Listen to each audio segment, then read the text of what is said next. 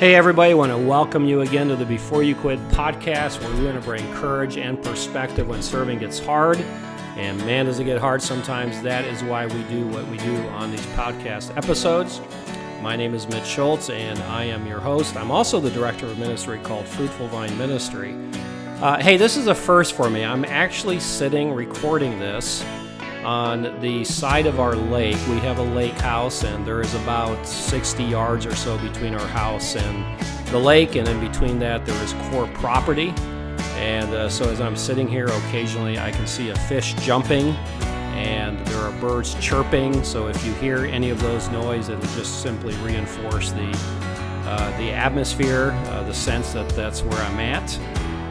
If you hear me screaming, it's because a wild hog is chasing after me and I'm trying to get away from him. There's actually wild hogs that do frequent our neighborhood here. You can walk out in the morning and see ground turned over. Sometimes they will get into people's yards and turn up good lush grass, but in most cases it is pine needles and dirt. So that is the setting, and I can't guarantee that the whole podcast will be recorded there because it's getting hot, and I probably will pause and resume recording back in my office. There's something else that's a first with this, and probably something I won't do too often, although I've thought about it. This is going to be a conversation that I'm having with no one else participating with me. This is a monologue with Mitch. This is Mitch musing over the state of the church and the state of the gospel in the church. And a big reason for this, a big part of my desire is comes out of a burden that to this point at least we are seeing that there's a good number of people not going back to church, and I know there's valid medical reasons for that, but Barna Research recently did a survey and found out that 1/3 of regular churchgoers are not going back, and I think a portion of that survey also indicated that they are not planning on going back. And I'm going to go on a huge limb here. Now, metaphorically, I know I described myself being out in the woods, so I'm not up in a tree, but just metaphorically, I'm going to go out on a limb. And I'm going to argue this point through this conversation with you, and it's this. Maybe this is my presupposition, and then this talk that I'm going to have with you is my attempt to try to reinforce that or to prove that if that is something that can be proved. And that is that churches where the Bible has been regularly taught pre-COVID are the churches that will continue to do well, will rebound well. And when I talk about churches that are committed to the gospel, I mean churches that where the pastor, the leadership is committed to expository preaching, Christ-centered preaching, gospel-driven preaching. Those are the churches that will recover better, and I'm already observing that in the network of pastors that I know.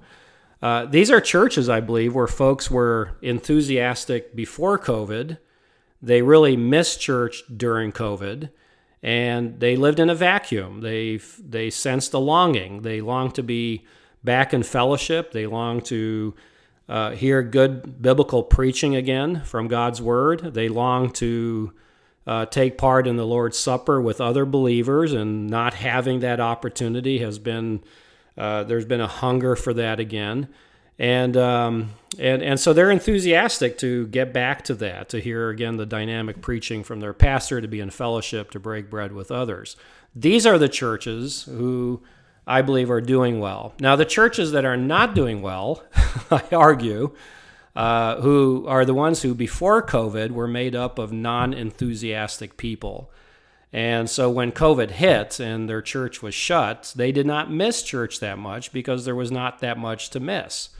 Perhaps they loved the worship, they were entertained, they loved the entertaining nature and personality of the pastor. But during COVID, there wasn't a whole lot that drew them to keep in touch with their church, because those things that maybe kept them there were maybe stage presentation, music, that sort of thing. And to only have the preacher being streamed where he's not committed to the gospel, I think leaves people sort of short of what they really innately maybe know that they need. And research showed early on that as the weeks went by, The viewership of online sermons was diminished significantly. I know there are certainly exceptions to that, but for the most part, that was not the case. In fact, pastors that I know locally, they notice that. I mean, you can see the number of people viewing and the drop-off during the service, as well as the week to week, the drop-off and percentage of people in their church who were listening. So once these churches resumed again, there was not loss of enthusiasm to recapture because there wasn't much there to begin with. So it's been easier just to stay home, and people have gotten very comfortable. And I know, having talked to a good number of pastors recently, that's a burden to them. It's a real concern to them. Let me say this, and then I'll get back to this point. There's a particular preacher that I listen to several times a week, and I've noticed how people's view of him has changed a lot in the 30, 40, actually 50 years that he's been a pastor. Yet he's not changed, and I know that because I've been tracking him. I've been listening to him a lot, and in his early years, he was viewed as mainstream. He was looked to as an example of someone committed to the gospel, committed to expository preaching, not showy, not talking much about himself. But now, interestingly, he's viewed, because of these very disciplines, as radical, as legalistic, and as even judgmental. In fact, someone told me that recently about this particular pastor, and I responded this way. I said, wait, if you listen to him regularly, the message that he gives, which is the gospel, is freeing. It's non-judgmental.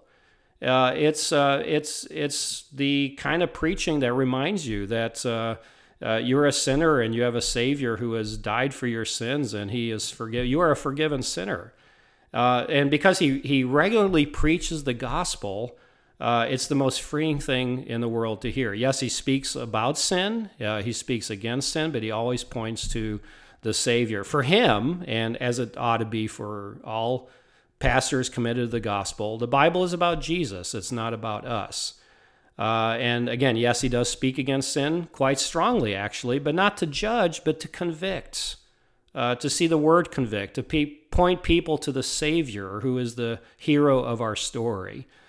We are not the hero of our story. Jesus is. I mean, you know the difference if you've looked into this or studied this between exegesis and eisegesis. Eisegesis is reading yourself into the text. Exegesis is reading out of the text. And someone that I listen to regularly, Chris Roseborough from Fighting for the Faith, refers to the kind of preaching today as narcigesis. So it is reading yourself into the text to make yourself feel good. It's narcissistic preaching. But again, if you listen to this preacher regularly, and if you listen to a preacher who's committed to the gospel, you are going to find yourself sighing with relief. You will go to church and leave and say, oh, I needed to hear that because I'm a sinner and I messed up this week, and I need to be reminded that there is hope, and I don't have to do this and that and work harder and participate with him in sanctification. And that sort of thing. That kind of preaching tells us that the explanation for my problems and the problems in the world is sin. But that is good. That's the law. That is law and grace, or law and gospel preaching. I need to know why I am the way I am and prone to do what I do. I need to know why the world is in the state that it's in. If I have a pain in my side and it's killing me, and I go to the doctor and he diagnoses what the cause is, I'm relieved. I need him to tell me what the problem is. Can you imagine going to a doctor and he talks about everything else, but he just won't talk about the one thing that is the only thing that has brought me there and that concerns me? And we do the same thing when we ignore the gospel. The gospel, first of all, diagnoses the problem and then happily points me to the solution. We call that law and gospel. Okay, here's what's going to happen in my monologue. I'm going to get really thirsty because I'm doing all the talking, so occasionally you will hear a little swig like that, and that's me sipping a drink of water. But I need an explanation for why this world is the way it is and why people are acting and behaving the way they are, and that is because that we and they are sinners. And that's the best news ever to hear. We need to be told that we're sinners. We need the Word of God to convict us, that we're aware of our depravity and the state of our heart, and that we can do nothing about it. but Jesus did everything about it so that we can be set free. That's not legalism. That's not judgmental. It's good news. It's the goodness of the gospel. It's the good news of the gospel. The gospel simply means the good news. So I'm urging us post-COVID to return to the gospel of Jesus. Pastor, if you've not been doing that, come back to that. And church leaders, if your pastor's not doing that, urge him to do that, because that is his responsibility, to return to expository preaching that is about Jesus, not us. Gospel preaching will have you, the pastor, do three things. You'll talk about why the Bible, who the Bible is really all about. And then secondly, you're going to explain the problem. And then finally, you will point to the solution to that problem. So three things good preaching should do, and we'll come back to that a little later. Who is the Bible really about? What is the problem? And what is the solution to the problem? And every text, every message ought to have those three components. And you'll do that in every sermon. Again, I'll come back to that in just a few moments. I'm going to take another risk here and pick a little bit on my own denomination, because I am worried about us as much as I'm worried about other evangelical groups. I'm worried about the church. I'm worried about me. I'm worried about my own tendencies. So this is not picking on any group or any individual at all, but just reminding all of us to what it means to come back to the gospel. So I might appear stronger than I really mean to be in this, and I hope it's challenging for those in my denomination, and those of you who know me know what that is. If not, send me a text or an email, and I'll tell you. But I'm worried about us because we've gotten away from the centrality of Christ in our preaching and in our emphasis. We've allowed a number of things to distract us from the main message. How do I know that? Well, because I've been doing this for 34 years in this particular movement, and I've been watching and listening and doing a lot of reading about us in the last decade or so. And there's a drift. There's a drift taking place, and that worries me. It worries me, too, that few see it, and it worries me that the few who do see it don't know what to do about it, or perhaps are too nervous to raise questions about some of the theological things. Like us, there are other denominations that consider themselves a big tent, and we boast about having a big tent as a denomination. And what that means is we have the capacity to take in a variance of different views and beliefs and backgrounds, and even sometimes opposing views of things. And we often justify it by suggesting that these are non-essential issues or not core doctrinal issues. And the big tent, I see, has a lot of doors.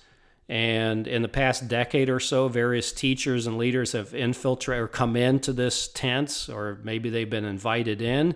They've walked unnoticed into our big tent.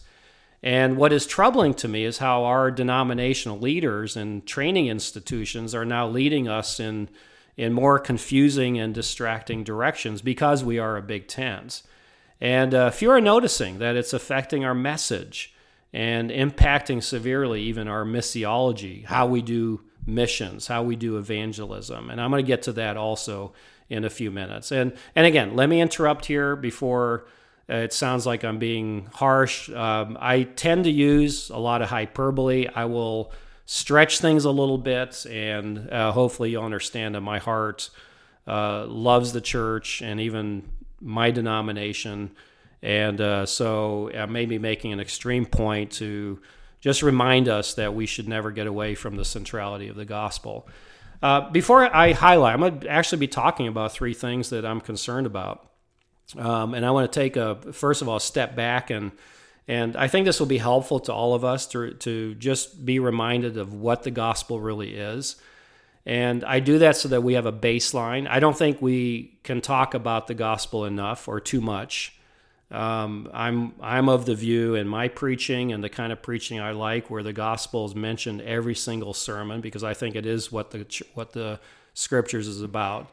And you can see if your church, your pastor, or even your denomination is still committed to this, or if they too have slowly drifted away from it. So here's the gospel in a nutshell. First of all, here's the gospel. God is holy, and being holy, he is just. He's not only just, he's also gracious and compassionate. It's summed up in Psalm 116, verse 5 for us, where we find that God is, the psalmist says, gracious is the Lord, righteous, our God is merciful. So the Lord, Yahweh, is righteous, but he's also merciful. He is righteous and he is merciful. We are not. We know that. Again, it's part of the law part of the gospel. It explains the problem. Since Adam, all men are born under sin. They're born sinful. They are also born, according to Ephesians 2, under the wrath of God. And as a righteous God, he must punish sin. He is a just God. It is part of his character. He is holy, he is just. As merciful, he chooses to punish sin in a way that offers us salvation and rescue. And you know, of course, in the Old Testament, and I get so refreshed when a pastor just, again, covers what the sacrificial system is all about. The substitutionary atonement, the substitutionary lamb, a lamb in our place. We should have died. Instead, God said, okay, you can kill a lamb and that will be in place of you. All of that is a type and shadow of Christ who, when he came, did so, and he lived a perfect life of obedience to God. And when he died as a perfect human being, perfectly God, perfectly human, and he took our place on the cross. He took on himself the punishment we deserve. That is the gospel. And I bet as you're hearing that, as happens with me, it's cleansing, it's freeing, it's beautiful to hear that and to be reminded. Because here's what happened at the cross. At the cross, and every time I share the gospel and I preach, every time I preach, I will use this line. I'm committed to do this. At the cross, a trade took place. We gave him our sin. He gave us his righteousness. We gave him our sin. He gave us his righteousness. This way, God's holiness and justice were not compromised. God's anger and wrath towards sin was satisfied in the redemptive work of Christ on the cross. And this is the message, the gospel, that doesn't only save us, but also grows us. And as I remind myself daily, I'm a forgiven sinner. And I find myself growing in my understanding of the gospel. And as an outcome of that, as I preach the gospel to myself daily, I find myself growing in knowledge of God and growing deeper in my understanding of what Jesus did for me on the cross. And there's a transforming effect of that. We are transformed into the likeness of Jesus. So good biblical, and of course, it's the response to that by faith that brings about this exchange. Through repentance, through the confession of sin, and the receiving of pardon and the assurance of that pardon, that what Christ did on the cross was sufficient. It was enough to satisfy. We do not have to pay for the penalty of our sinfulness. So good biblical gospel preaching always reminds us that we are sinners who have been forgiven. Or if we haven't yet been forgiven, every good sermon will remind us that this offer is available to you. No one should ever hear a sermon without hearing the gospel. And I would venture that in every church service, there is someone there who needs to be reminded of the gospel, but who also needs to know that they are still under God's wrath and they need to be reminded of what Christ has done and then the ultimate horrible outcome if they reject Christ. That is the gospel. And that's not hard to do. Why? Because every story, every passage in Scripture is about Jesus and what he came to do for us. Good biblical gospel preaching is about Jesus, not us. And when preaching is done to just encourage you, to help you live a more courageous life, to battle your battles, Jesus is your life coach. He's there to help you do better. That's falling short. And so much of the preaching that I hear presents Jesus in this way. He's our life coach. He's not presented as our Savior. And that's where the Bible becomes about you. You become the hero of your story, if you can apply these principles. And I feel a weight of burden whenever I hear this kind of preaching. It tells me that I should, I must, I can, I have to. But to be honest with you, I fail to. I always do. I can never live up to the demand that the pastor puts on me when I am the hero of this story. I fail every day. I fail daily. And I know that Jesus is not my life coach cheering me on, walking alongside me, saying, Mitch, you can do better, you can do better. No, he's my Savior. And the Bible, the law, reminds me that I cannot. I try, but I fail. So let's talk about Jesus. He pleased God. This is the gospel. He pleased God. I cannot. He lived a perfect life. I cannot. I lean on his success because I am a constant failure. So, Pastor, talk about Jesus, not me. And please don't talk about your life. Talk about the life of Jesus. I am a poor example of how I should do it. You're just like me. Talk about Jesus. Don't urge people to tell their story when they witness their faith. No one has ever come to Jesus by hearing my story. I'm a bad example of what it means to be a Christian. But good preaching, good evangelism is telling the story about Jesus, who he is, why he came, and what he did for us.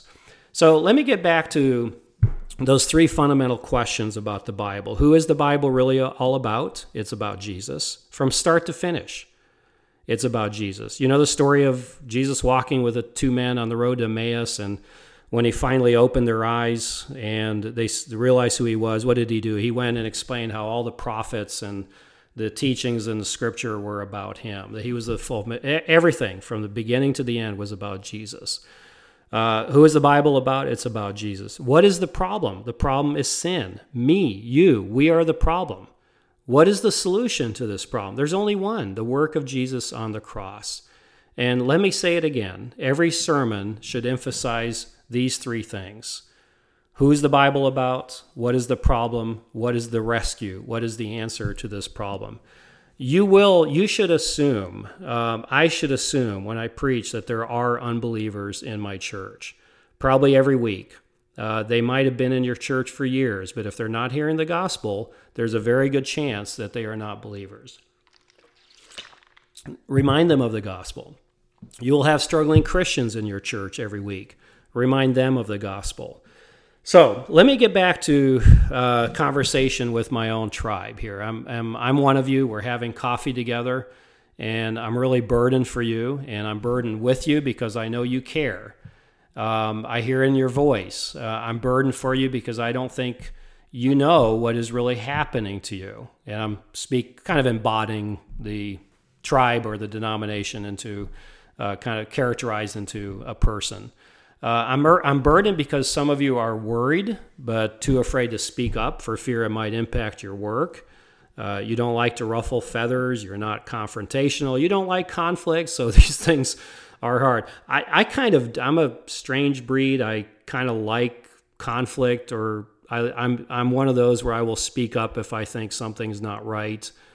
Someone told me I have kind of a prophetic.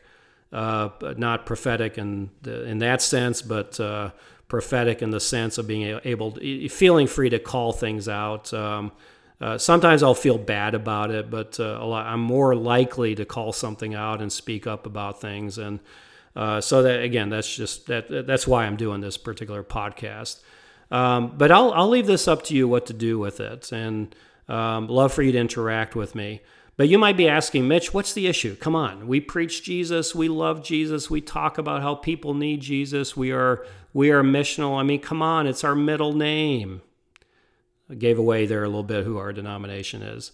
And as I address here what I think is fundamentally wrong, or maybe more what the pressures are. Let me remind you what Paul warned his young son Timothy about in 2 Timothy chapter 4. Let me pull this up here on my computer.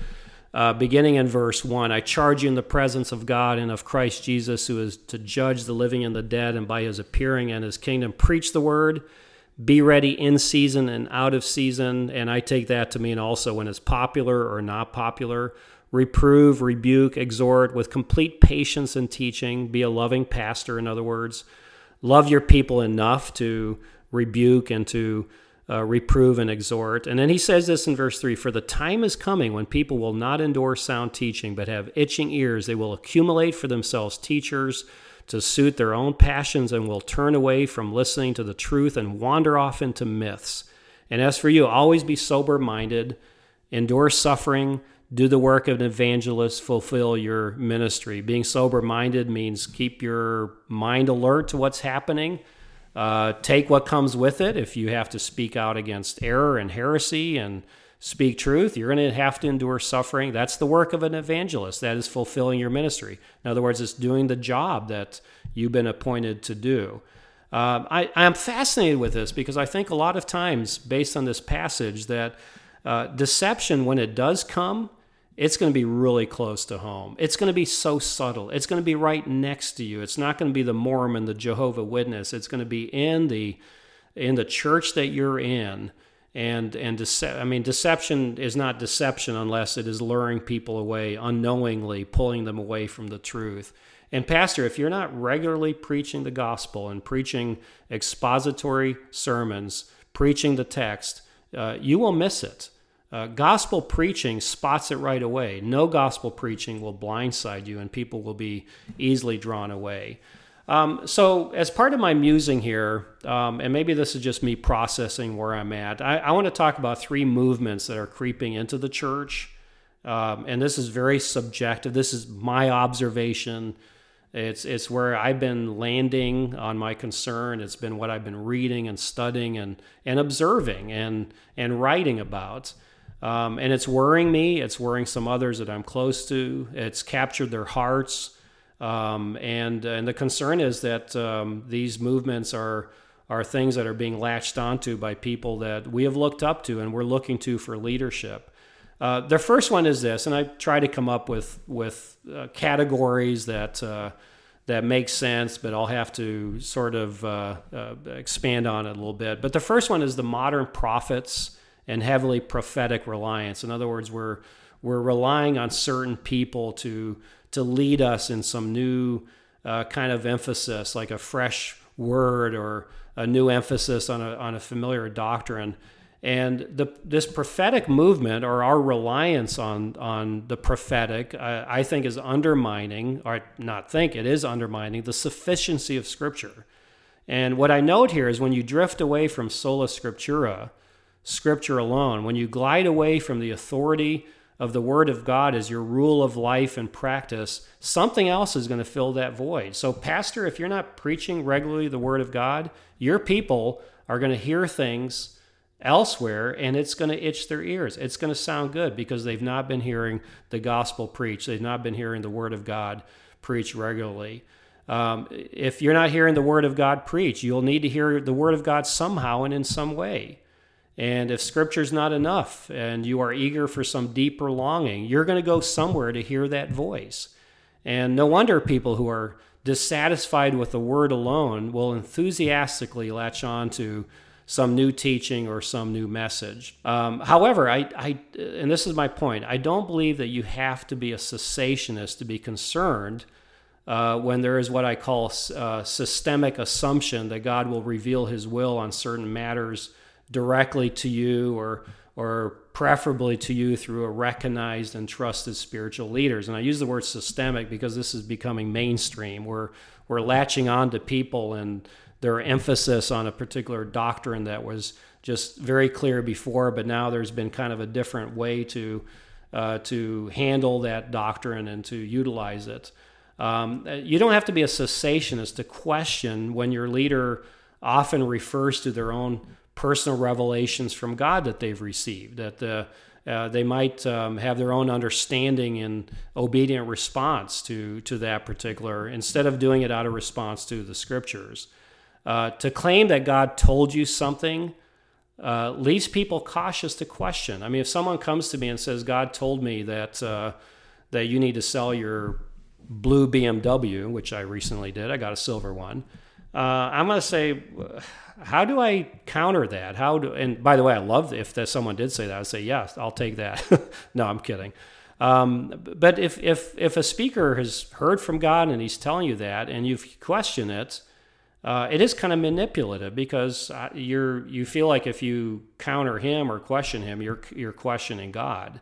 And I think people are really hesitant to do that. We give people the benefit of the doubt. We give them grace, and as in the case of something that happened in our denomination some years ago, In fact, it was the Toronto Blessing back in the 90s. Many people in our denomination said, well, let's just kind of see where it goes. Let's observe to see whether it's legitimate or not. Well, I think it ought to be viewed as legitimate or not based on the theology, the foundation, not the outcome, not the fruit. Because if the root's bad, the fruit's going to be bad. So a reliance on prophetic voices also makes room, and this is where I'm nervous. Maybe I'm being prophetic here, no pun intended. But it makes room for a movement to make changes in their practice and their beliefs because, I mean, imagine, for example, that a governing board in a church or a managing board for a denomination is struggling over a particular issue. And they pray together, and all of this is noble. It's good, but they've prayed for a month. They fasted, and when they get back together, they all collectively agree that God has revealed to them that, I know the big thing in our movement is whether women should be in pastoral ministry or not. I mean, that's going to come. That's going to be that issue, and I'm not going to speak to that issue. I got my own views on it. But that issue is a departure from what has been traditionally held as a scriptural view. If it's going to change, is because people have assembled together and they've heard from God, and they sense that this is the season to make that change. They collectively agree that God has spoken to them and has directed them to make this radical or maybe benign change, whatever it might be.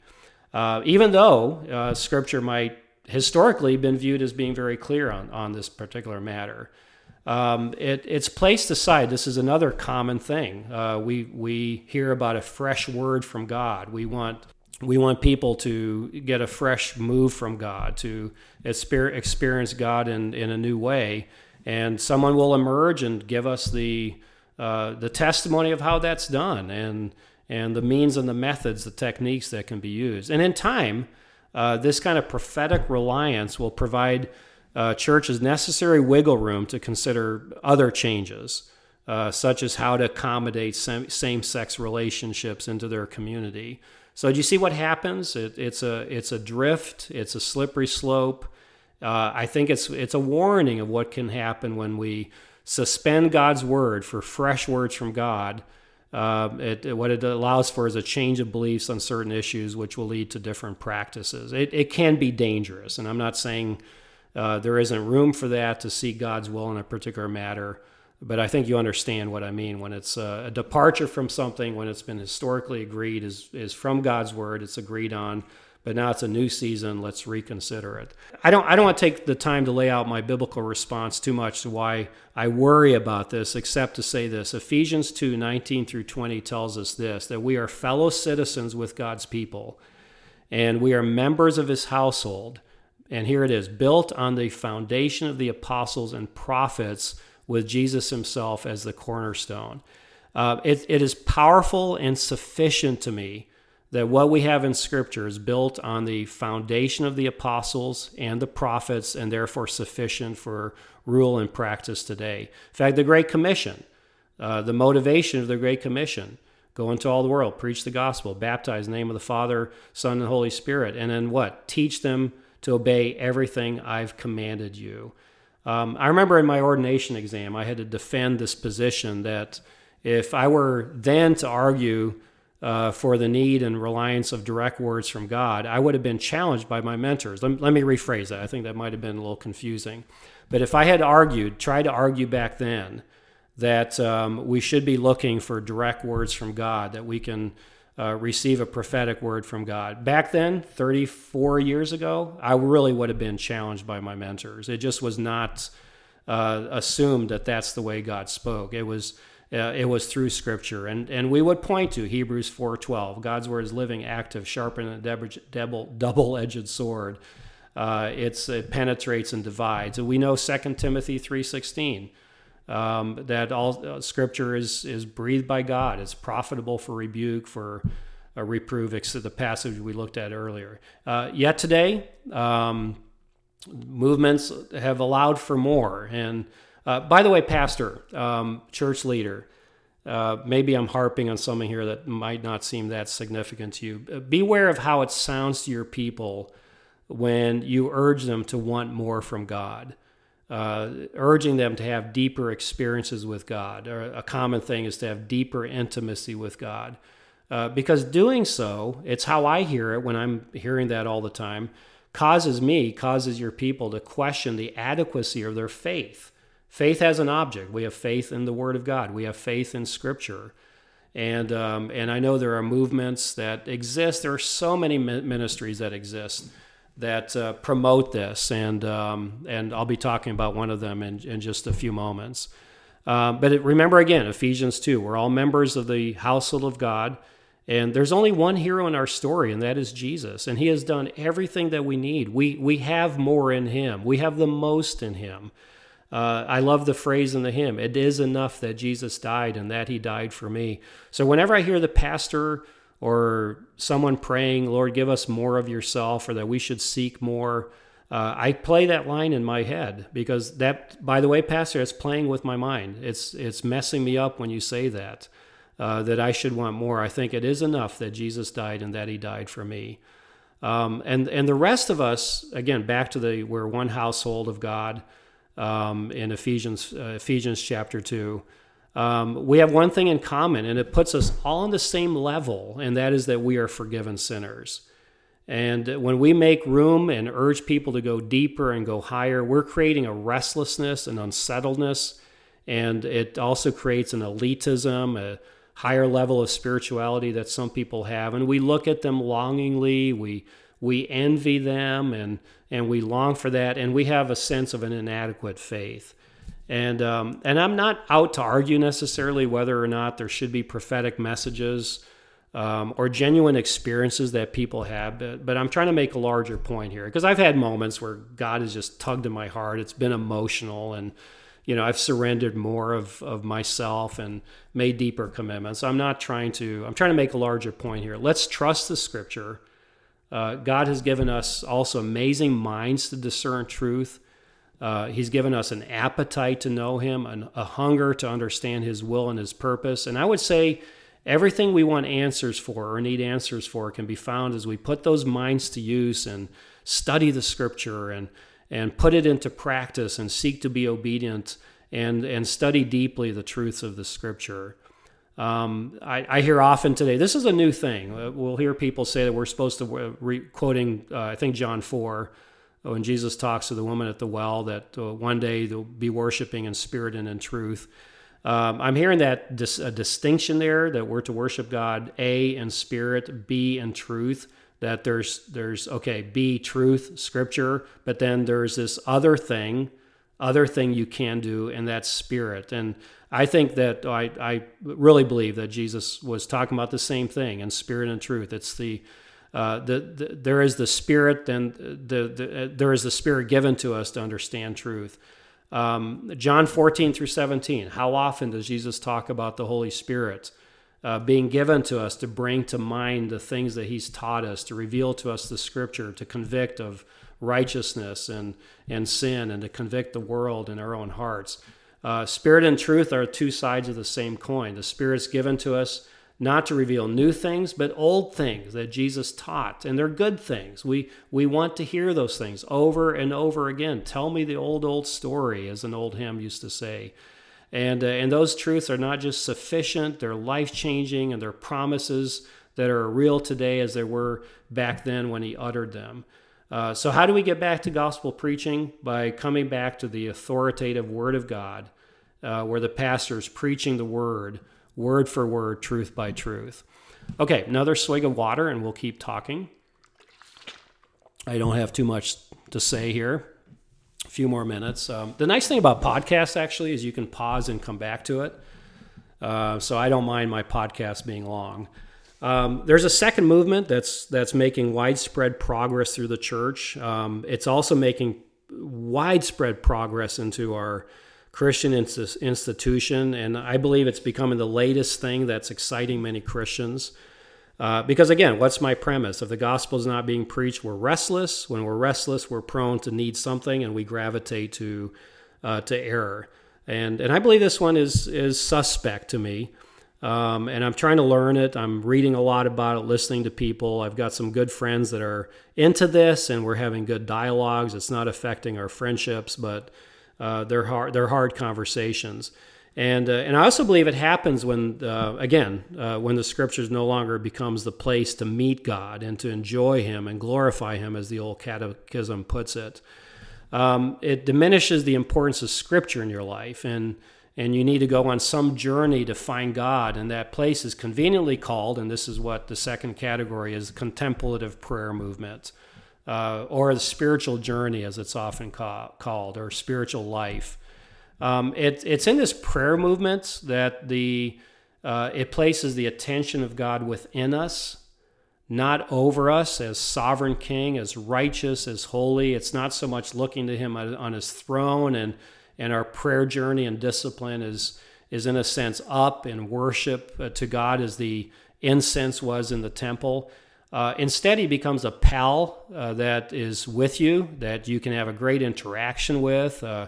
God is a friend that you're on a journey of discovering more of Him. And in short, contemplative prayer calls for disciplines that help you look within yourself. And when you go deep enough, guess what? You meet God. That's in essence, as I understand it, the purpose and the outcome of a contemplative prayer. I had concerns recently about a book. I'm in some collaborative effort with a friend in helping pastors develop personal health and to have inner soul care, inner care. And this book was called Strengthening the Soul of Your Leadership by Ruth Haley Barton. And I thought about buying the book, but I'm Dutch, and it just costs a little bit too much. So I've been doing this a lot. In fact, I would encourage you. It's not a cop-out. I just think when you're reading a lot of books, it's hard to get more books. So I decided to look on YouTube, and I like to bike around the area where we live here. And so on 3 or 4 different bike rides on 3 or 4 different days, I listened to a number of her lectures. And I'll be honest with you, I had a hard time stomaching what I was hearing. It was different. Again, it was a new teaching. It was odd to me. It was not familiar to me. But I know I needed a full picture of what this teaching is, so I kept listening. And on my second ride, listening to probably the 3rd lecture, I scared a woman walking her dog when I screamed out, "No, this is just wrong." And the poor woman gave me an understandably strange look as I just kept riding. And I didn't dare turn around and explain to her for fear that the book she was reading might be the book that I was critiquing. That's not necessarily true. But anyway, but I could sum up her teaching. And again, she's a guru in the whole contemplative movement. A number of people are. Again, it's looking to certain people who seem to have a new idea and a fresh teaching. But if you were to sum up this movement, it's this: if you truly want to meet God, if you really want intimacy with God, well, here are some tools and disciplines you can take on your journey. And it's a journey deep into yourself, and in time, you'll find your deepest desires. And when you tap into your deepest desires, that's when you will be in the presence of God. And again, I almost crashed my bike several times as I heard these themes continuously being repeated in her talks. So you meet God by tapping your inner desires, your innermost desires. Well, last time I checked, and this is explained in the authoritative Word of God, what lays deep in me is a sinful, depraved heart that I would never trust. According to Jeremiah 17:29, the heart is deceitful above all things, desperately sick. Who can understand it? And there are many other passages in Scripture that talk about the state of the heart and how dangerous it is to look within yourself and somehow through quiet and rhythms and breathing techniques and lectio divina is a technique of taking a word, extracting it, a word from Scripture, and having these different methods that you use to draw out the meaning. But if you look at Romans 3, Romans 4, Ephesians 2, many other passages talk about what you'll find when you take a deep dive into your heart. Nothing but rottenness. And even as believers, our hearts cannot be trusted. Yet we're being coached by many within our church, by leaders, and even now by pastors through their sermons, that here are some disciplines that are wonderful techniques and rhythms that you can help in your journey. And so you have things like centering prayer, listening prayer, lectio divina, and other things, and more. These are becoming calling cards to draw people into this subtly dangerous exercise. So I would say be very careful if you are taught something that you've never heard of before. And I mean that. If you hear a pastor teaching, a author teaching, a speaker teaching, it's like, I never heard that before, but it sounds so cool. It sounds so attractive. Question it. That's what I'm saying here. It's like one guy says, don't listen to me. Listen to me with a closed mind, but listen to me with an open Bible. And what concerns me further is this, that these practices are not taught in Scripture. So the leaders of these movements, by necessity, have to go to ancient mystics, early church fathers, to justify it.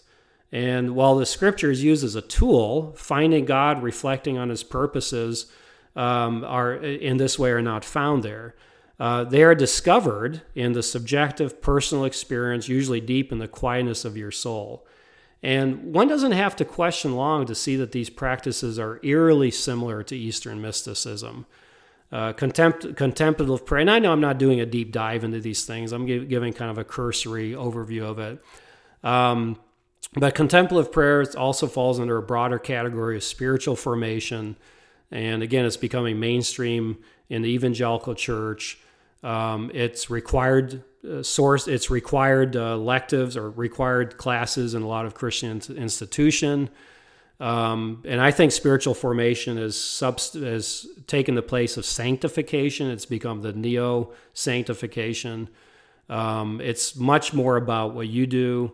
Again, you're the hero of the story. It's what you can do to acquire these things, to develop this peace and rest in your life. It's not, sanctification is really all about the work of Christ on the cross, the Holy Spirit taking that and the imputed righteousness of Christ brought into your life, bringing transportation through repentance.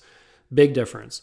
And again, in our denomination, and if I can be, anybody's listening to this, and district leaders, national leaders are being trained as coaches to train pastors in these disciplines, and these pastors are expected to pass this on to their congregation. Let me remind you again that the Word of God, the Scriptures, is sufficient in everything, and we don't need more. If anything, we just need to rehearse the old story. I think a lot about the practices of the Old Testament Jew. They would meet together on Passover, their other festivals, and particularly in Passover, the father would just repeat the story. You look at Stephen's sermon, Peter's sermon. What does he do? He just simply tells the story of Judaism, of the history of the Exodus and the meaning of the Passover, and so there's to me the most refreshing thing is not something new. It's hearing that good old story again.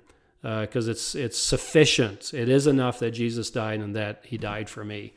We don't need to go anywhere else to meet with God and to discover His will and His purpose for our lives. Okay, a third movement as I grab my fourth sip of water. And this is one that's I think creeping into a lot of churches, movements, denominations, ministries. It's filling the Big Tent with an errant air, I think. And that is the conviction that the church exists to make the world around it a better place. And most recently, you've seen this in our response to social justice, that, the church needs to address these things. Again, yes, in many ways, and this is, you're probably not going to be satisfied with this third point because I'm not going deep into it at all. In fact, I'm just trying to get more familiar with what the church's role is to justice and so forth. But before this, the church has always been heavily committed to the plight of the lostness of people spiritually. And I grew up with that. I was compelled into missions. Well, I'll get back to that in just a little bit. But what we're seeing a lot today is a heavy commitment to relieve the plight of the poor, the hurting around us. Again, I'm so careful in saying this because this is necessary. This is the gospel. But only as long as this doesn't become our Great Commission. What is the Great Commission? The Great Commission is the marching order of the church. It's our mission. It's our calling. It's according to Jesus, and we tend to think of Matthew 28, 19 through 20. But Luke 24, 47 really puts a tighter circle around what the Great Commission is. where Jesus says repentance for the forgiveness of sins should be proclaimed in his name to all nations, beginning from Jerusalem. If you take what Matthew 29, 19 says, and teach them everything that I commanded you, that's answered here. What has he commanded? To preach repentance for the forgiveness of sins, and that should be proclaimed in his name to all nations, beginning from Jerusalem. So the making of disciples that Matthew 28, I said Matthew 29 earlier, talks about is to make disciples into this piece right here. How are disciples made? Through repentance, forgiveness of sins, and then the teaching of what that is all about. That's discipleship. So social issues that have diminished the power of that message and the burden of the lost spiritually is something that we need to be careful about. I attend a church where dozens of missionaries visit. They share with us during mission festival or whatever. And I also live near a Christian college where students will do cross-cultural or intercultural ministry. Students will do an overseas mission internship. They'll come back and they'll share their experiences in the church. And what I'm hearing more and more from missionaries and students has been a consistent theme, and that is that people in these countries are suffering and they need help. And students, when they sit on a platform and they're interviewed by the youth pastor or whatever, they'll naively claim that these people, despite their poverty, are the happiest people in the world. And I'm like, well, then why do they need the gospel if they're so happy? And missionaries, we need to hear what missionaries are doing. Many of them will share reports of the offerings that they do to connect with people in these cultures, English classes, camps, micro business, teaching people to be self-sufficient. And students will talk about how much they learned from their 6 weeks that they spent and how helpful it was to learn more about the culture and the religion. And one time I heard a gal talk about how wonderful the Muslims were. They're so kind and so generous.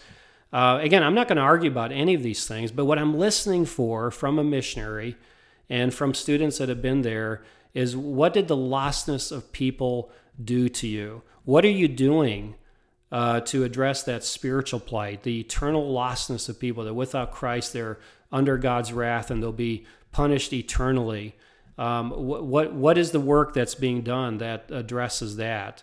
I'm sure there are kind people and happy people everywhere. That's not my point. But what I'm not hearing is the very thing that compelled me into ministry, and even to do that overseas for a season until we had to come back for medical reasons, and that is how desperately lost people are without Jesus, how they will go to hell unless they repent and turn to God.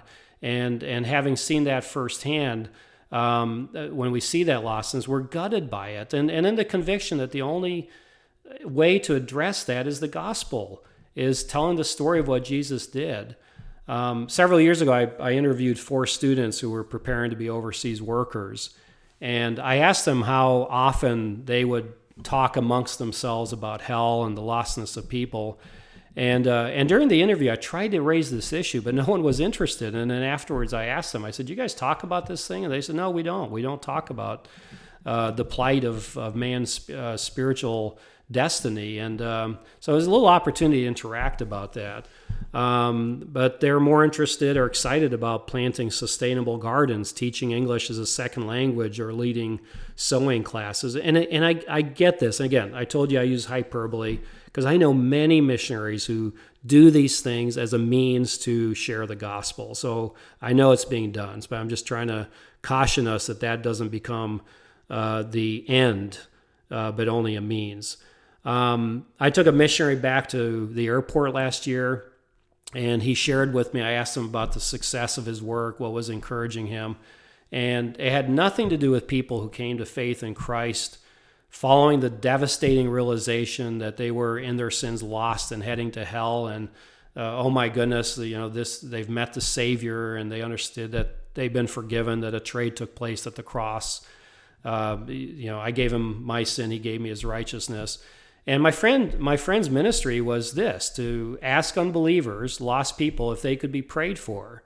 And so they would set up teams and approach people or provide online services where people can call in to pray for them. And their response was amazing. People cried. Some were cured of depression. Some were even healed in the testimony of my friend. Others felt a burning in their body and it felt great. And I asked my friend, at what point then is the gospel presented? And he says, well, that part where you say we're sinners, we need a Savior, and that Savior is Jesus, and how the cross of trade took place.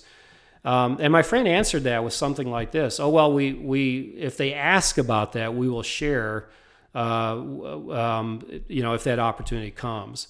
And I wonder, when we report decisions for Christ, what do we mean by that? Is it someone was willing to be prayed for and they felt great about it and were encouraged by it? Or is it because people literally, as John 4:24 says, they crossed from death to life? Most recently, our denominations felt compelled to respond to racism, social justice, again, needed stuff. And the response, from what I observed, has been, I've been wondering how much is being driven by the gospel. We have not used the opportunity to call people to repentance for the forgiveness of sins. Or I should say, are we using that opportunity? Again, I don't know, because I've not seen what people are doing. I'm just raising the questions. Are we simply responding to this popular demand to apologize for our insensitivity, our unconscious bias, or white privilege? But I fear, and this is my point, that we lose an opportunity to remind people and remind ourselves and the world around us that injustice exists because man is sinful, and how that justice was carried out when Christ took on himself the wrath of God, and how now God extends mercy to those who look to the cross for their salvation. And I was even told by an African-American leader that this is not the time to preach the gospel. Well, I think this is the time.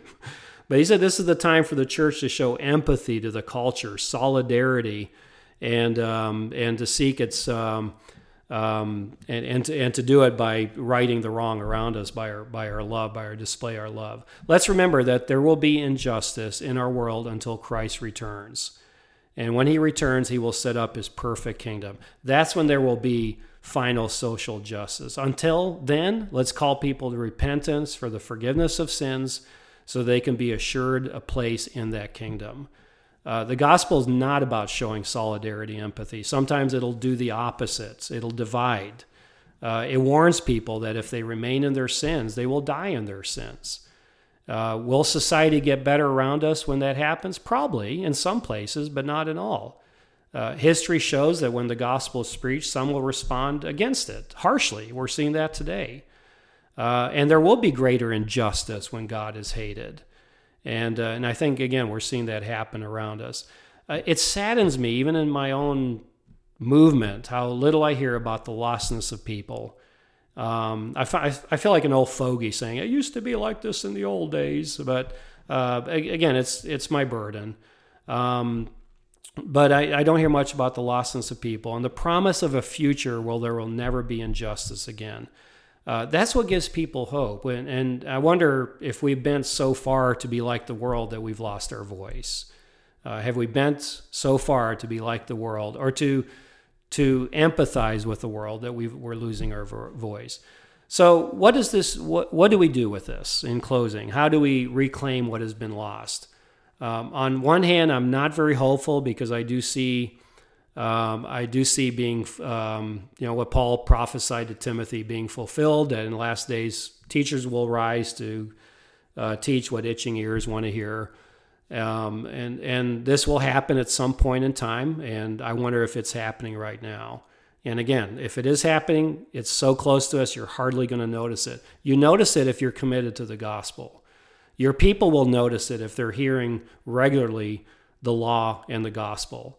And I'd love to see movements repent, return to early commitment and conviction to the Word of God, to the gospel of Jesus. And I believe more likely there will be churches and groups that will leave to continue that legacy. I hope so. Not sure what I'm envisioning there, but I sure hope so.